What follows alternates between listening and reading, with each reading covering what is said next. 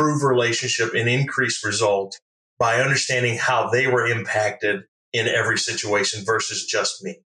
Hopefully that makes sense to folks. But the one rule that really has catapulted my career is get over yourself. Welcome to the Disruptive Innovators Champions of Digital Business podcast, where IT and digital leaders from around the world talk about their careers, their inspiration, and their vision for the future of digital business. I'm your host, David Wright. The world of digital business is evolving faster than ever, and I want this to be a place where digital business champions create a village to band together and help each other navigate the ever-changing terrain. Disruptive Innovators features conversations with CIOs and digital leaders from around the world, diving into their personal backstory, career, their current role, trends they've been seeing, and their vision for the future, personally, professionally, and otherwise. This podcast is made for people who are seeing how quickly the digital business landscape is evolving. Those who recognize that it takes a village of trusted advisors to navigate this ever-changing terrain.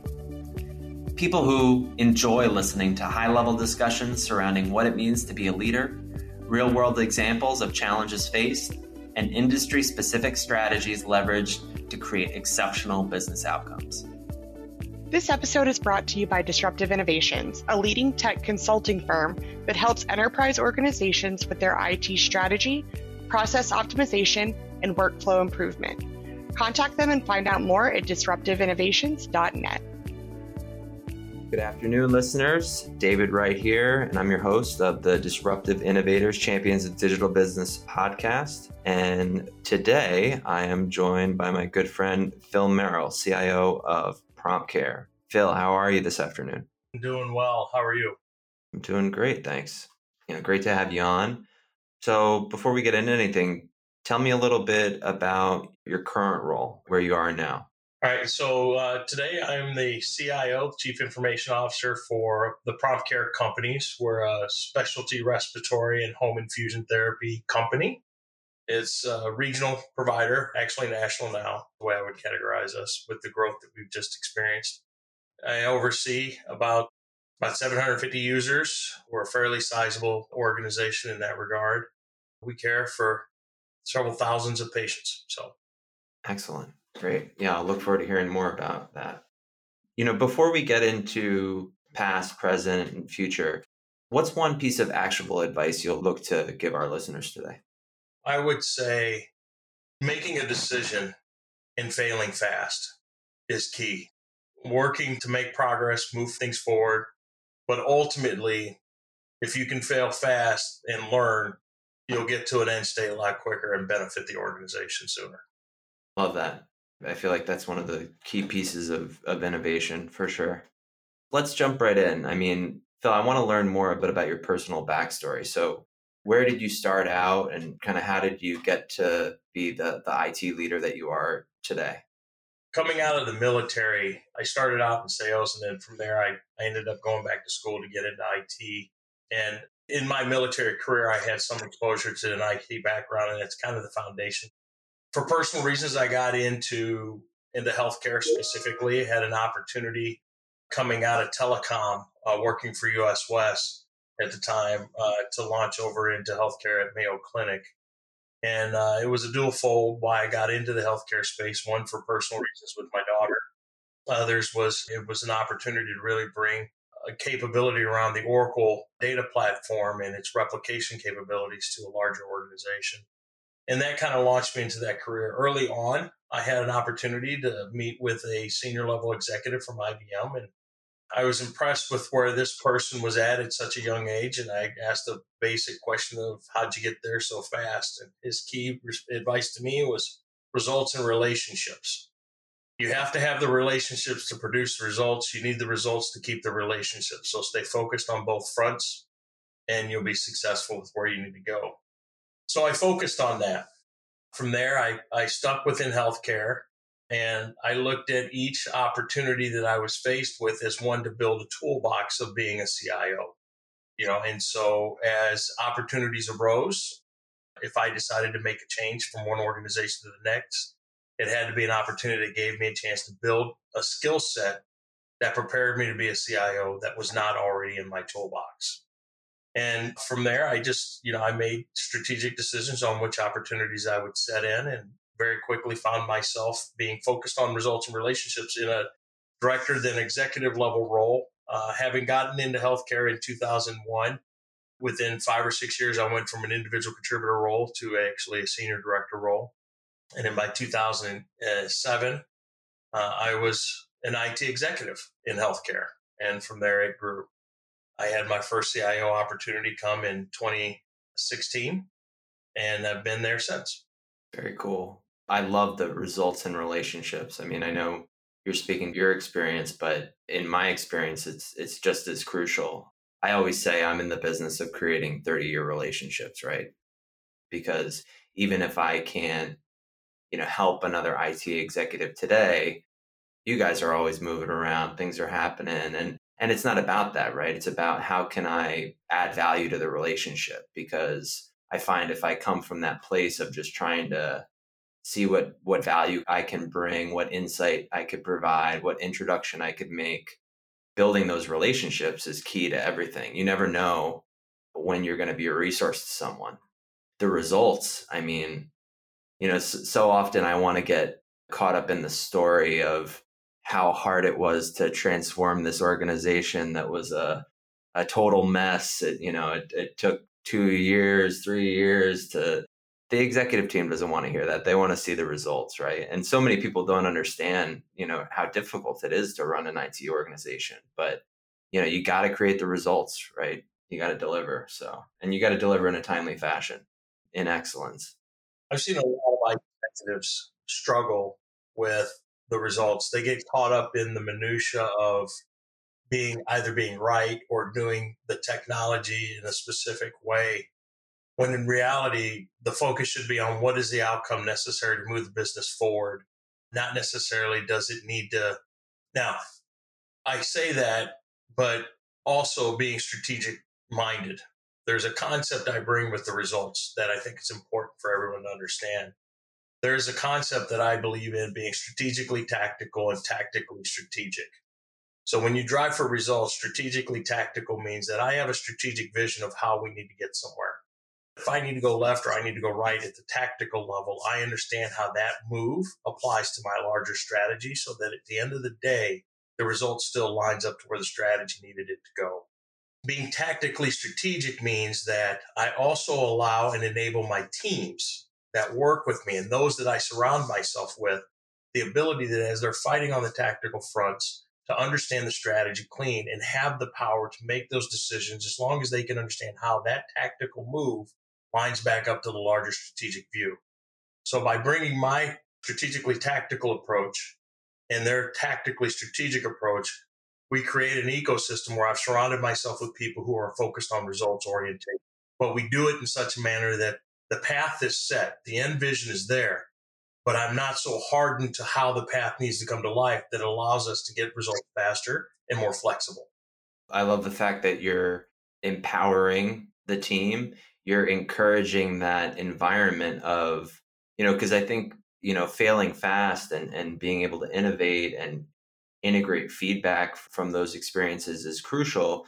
But as an IT leader, I hear a lot of CIOs preach that, but then they're not creating that environment. So that strategically tactical and tactically strategic, I think, lends itself to that.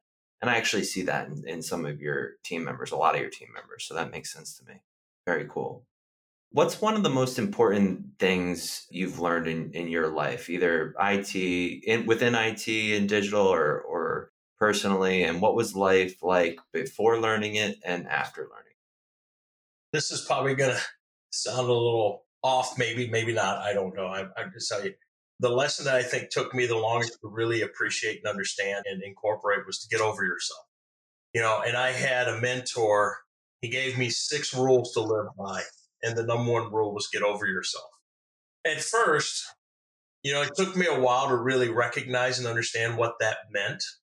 So life before I learned to get over myself was more about what am I accomplishing? What results am I pulling forward? What relationships do I need to have in place? And in many cases, As I look back at it, it had very much a narcissistic attitude about it, right? Everything was centered on me and what you were either doing to me or with me. It was never about the outcome, even though felt I was results oriented and relationship focused. As I got wiser and I finally feel like the turning point for me that I learned to get over myself, it really became more about what are we trying to accomplish as a larger unit? Who cares about who's got the ball at the end of the line? How did we get there? What did I do to help others produce those results? What can I do for you today? And it became more about you and less about me. And what I found is it allowed me to increase my emotional intelligence. I became more aware of what was going on with others versus what was with me. And at the end of the day, it allowed me to see paths of leverage and opportunities to improve relationship and increase results by understanding how they were impacted in every situation versus just me. Hopefully that makes sense to folks. But the one rule that really has catapulted my career is get over yourself. I love that. It resonates with me as an entrepreneur, right? I mean, I admittedly vacillated where, I get on a roll and I'm trying to be a success and I'm dedicated to my work and I'm doing this thing and it's all about me, right? It becomes all about me. And really I've had these moments of perspective shift where like, what am I doing? I mentioned on one of my last episodes that I'm reading this book that kind of speaks to workaholism, and the author calls it the striver's curse, where you're just trying to achieve that next thing, and there's for me, no happiness lives there. Happiness for me is in, like you said, kind of giving of yourself freely and helping others to be successful, and focusing on the things that matter in life and being a teacher and all of that. So no, that definitely makes sense to me. Congruent to that, what's one of your biggest failures, one of your biggest learning moments, and what did you learn from it? So one of my larger failures was, I would say, it is tech related. We had a large project going, and I would say it's probably the pivotal project that really made me take a step back and learn the get over yourself moment, right? And we were trying to roll out a platform to unify our contract management across multiple providers, physicians' offices that we had in practices in a large health plan scenario. We had 18 states that we were working across. As I rolled this design and this system out, what I began to realize is that as I went to each plan in each state and I dealt with each stakeholder that was internal to the organization, my focus being on what I needed to get accomplished versus what they needed to have to support them is what ultimately led to the project getting a longer delay, ultimately missing deadlines, going over budget. And by my standards, even though the organization thought it was a success at the end of the day, I felt like it was a failure because we were 6 months late and about, a substantial, we're close to a couple of million over budget. And with any good set of tracking and everything, I could show why each delay occurred and why each cost increase happened. The most important thing was, as we got across the finish line and I was ready to celebrate, I noticed that my counterparts, the stakeholders, weren't as happy as I was.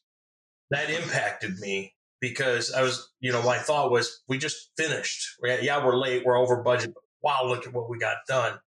And one of them just turned to me and said, yeah, but at what cost? And that was when I really started to understand, get over yourself. Even though the relationships are still in place today, I damaged them, I bruised them. And it was because my focus was on what I needed for the project, not what can the project do for them to help them move forward and benefit them more cleanly. And that was a big lesson. And honestly, that was, I think, the turning point for me when I really began to step back and think, what does it mean to get over yourself? And so my greatest failure would be this provider contracting project in IT. No, thank you for that reminder for me. I personally, I need to practice humility and gratitude daily. I try to ground myself in that every morning, and I love to get over yourself. So before we get into a little bit more about your role as CIO for PromptCare now, Favorite book or blog? Any piece of reading you'd recommend to our listeners? My favorite book is probably going to shock some listeners. And the reason it's my favorite book is as I learned the lesson about getting over yourself. I had a long, hard conversation with my wife around what I had felt and what I had experienced in this project that I considered a failure, even though by the standards of the company it was a success. The 5 love languages. And the reason it's my favorite book is because it talks about how to connect with people. At the end of the day, when you look at the book, The 5 Love Languages, and there's a counter book that's 5 Love Languages for kids, the book is really about understanding who you're interacting with and how to harness the connection of the relationship. It talks about the different types of language, love language that people talk to. And at first, when my wife handed it to me, and God bless my wife for being so amazing, I just looked at her and said, this is for us, for our children. And she said, actually, it's for everybody because it's how you connect to people. And when you think about results in relationships and getting over yourself, understanding that if someone's love language is words of affection, someone else might be gifts, someone else might be tasks that you perform for them. There's variations of this. So understanding and being able to read an individual and understand how their love language comes about allows you as a coworker, as a colleague, as a friend, as a business partner, as a professional partner, whatever it may be, it allows you to build that relationship stronger, right? And as you build that relationship stronger, you benefit, they benefit, and ultimately the outcomes become greater for you and for them. Ultimately, at the end of the day, it achieves. And this book was perfect. It really elevated my ability to create connections with people and build them stronger. Yeah, that makes total sense to me. My wife and I are keen on our different love languages. I'm a, acts of service and gifting.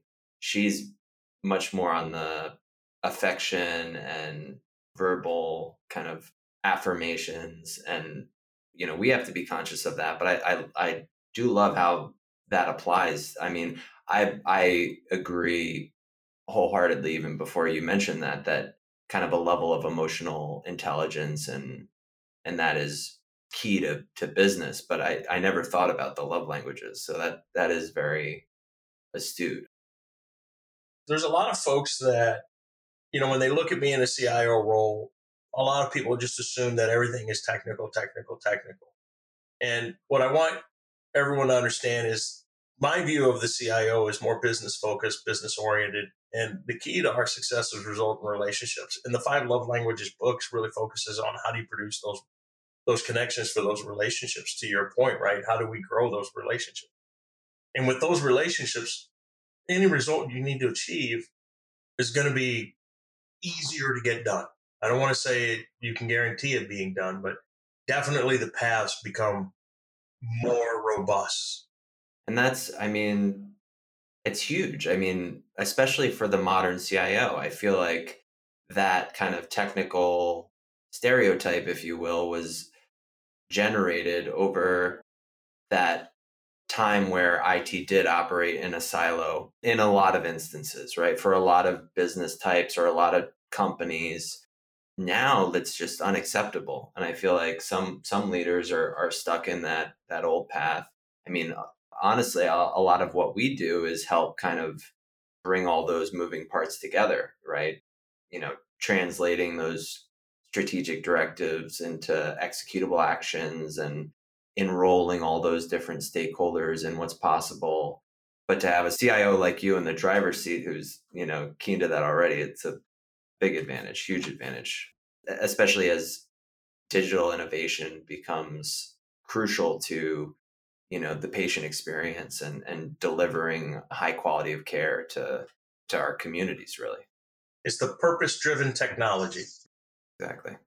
So let's talk a little bit about that. So you're at PromptCare, you're in the CIO role. What's your vision for the organization? So I know you were at ARJ, right, Infusion, and then you guys merged with PromptCare. So what's been going on with that, and what's your vision for the organization today?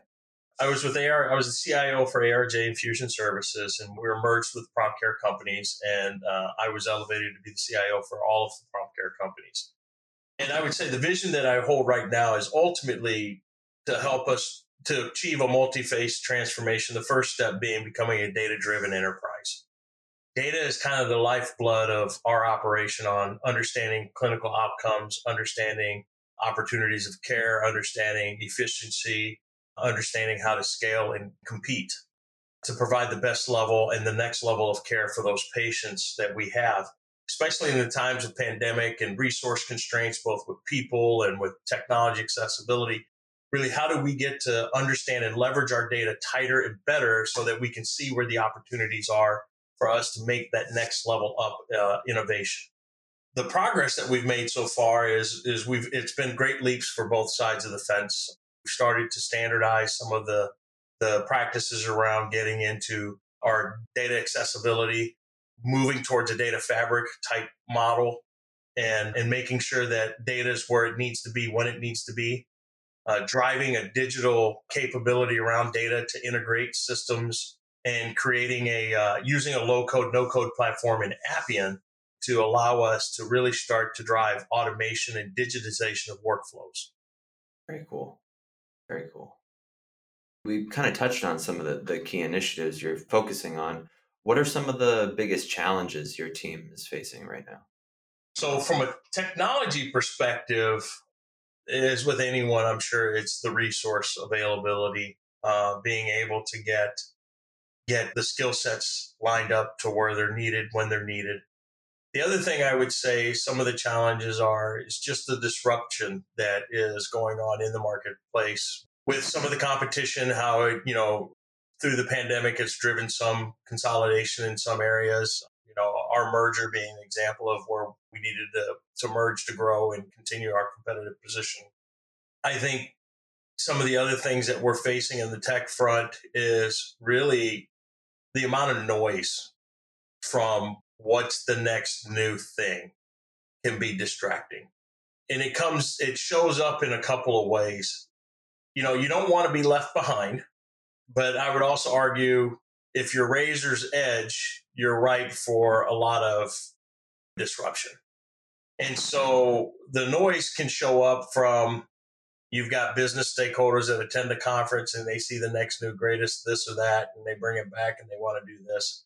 In other cases, you've got tech folks that go to a conference and they've got hey, I know we're halfway implemented with this capability, but what if we did X, Y, or Z? And now you've got someone wanting to run off and do a special project. And keeping everyone focused and lined up against what are the core initiatives coming all the way down from the board level through the C-suite and ultimately driven against business outcome, focused on what's in front of us as well as what's just down the road are some of the bigger challenges that we have with all the noise of all the new technologies and disruptions.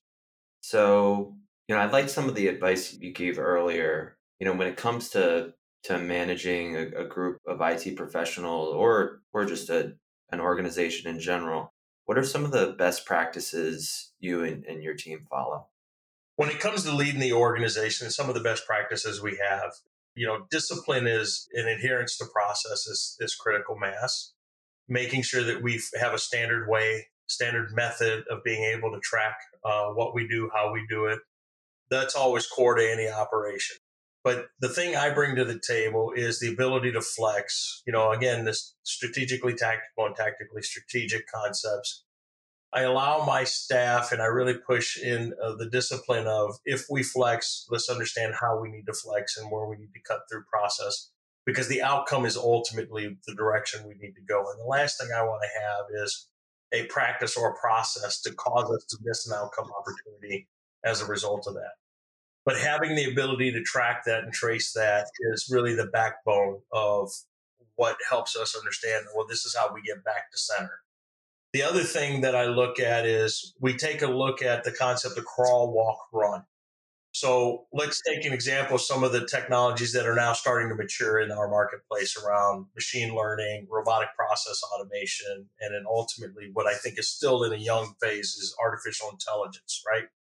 But RPA, machine learning are starting to get their foothold. They're starting to become more mainstream. A lot of organizations are moving to that.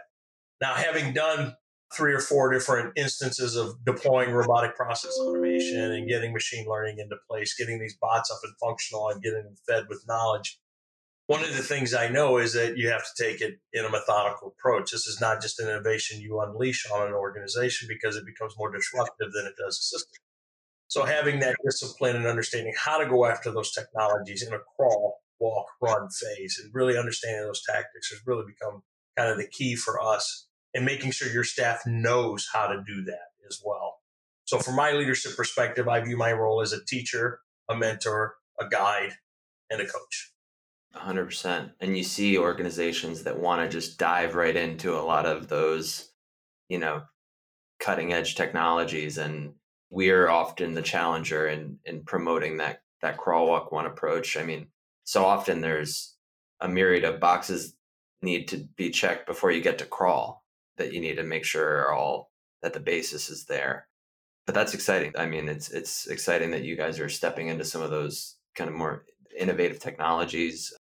That said, where do you see the industry going in the future? What do you think will be some of the biggest changes as time passes? In the next, I would say 2 to 3 years, I really see, some of the challenges with the labor market starting to drive more of a push for automation, which will give the boost in the specialty respiratory and specialty infusion. You're going to start to see a need for more automation, more robots, more bots, the robotic process automation kicking in many cases. You're going to see for more digital push.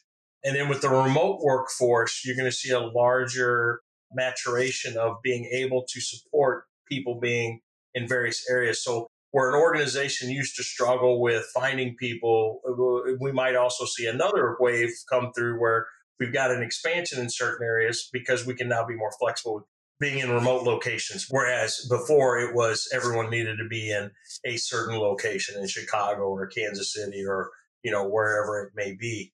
Whereas now, maybe not so much. And so I think the areas of change I see are more automation, more digitization of workflows, and greater flexibility in workforce alignment as to location and resourcing. Yeah, we're seeing that too, especially as, this greater organizational decentralization just kind of happened. Now organizations securing those endpoints, locking everything down, rolling out the proper collaboration solutions, it does really open things up nationally and really globally, depending on the talent that's required. For example, we have people around the US and globally, working for DI. So as we come to a close, we like to ask, if you could go back 5 or 10 years in time, what advice would you give your younger self? Relax. It's not a sprint, it's a marathon. Take some time to really understand and appreciate the progress you do make and enjoy the moment. Just relax. I felt myself take a deep breath even as you mentioned it. And it's true, right? Because each moment is a gift. It's not guaranteed. So, Phil, thank you so much for this. We really appreciate you being on today. Thank you for the opportunity. Our pleasure, man. We'll talk to you soon. All right. Thank you. Enjoy. Thank you for listening to the Disruptive Innovators Champions of Digital Business podcast. If you enjoyed this episode, please leave a 5-star review and subscribe to enjoy future episodes. This episode is brought to you by Disruptive Innovations, a leading tech consulting firm that helps enterprise organizations with their IT strategy, process optimization, and workflow improvement. Contact them and find out more at disruptiveinnovations.net.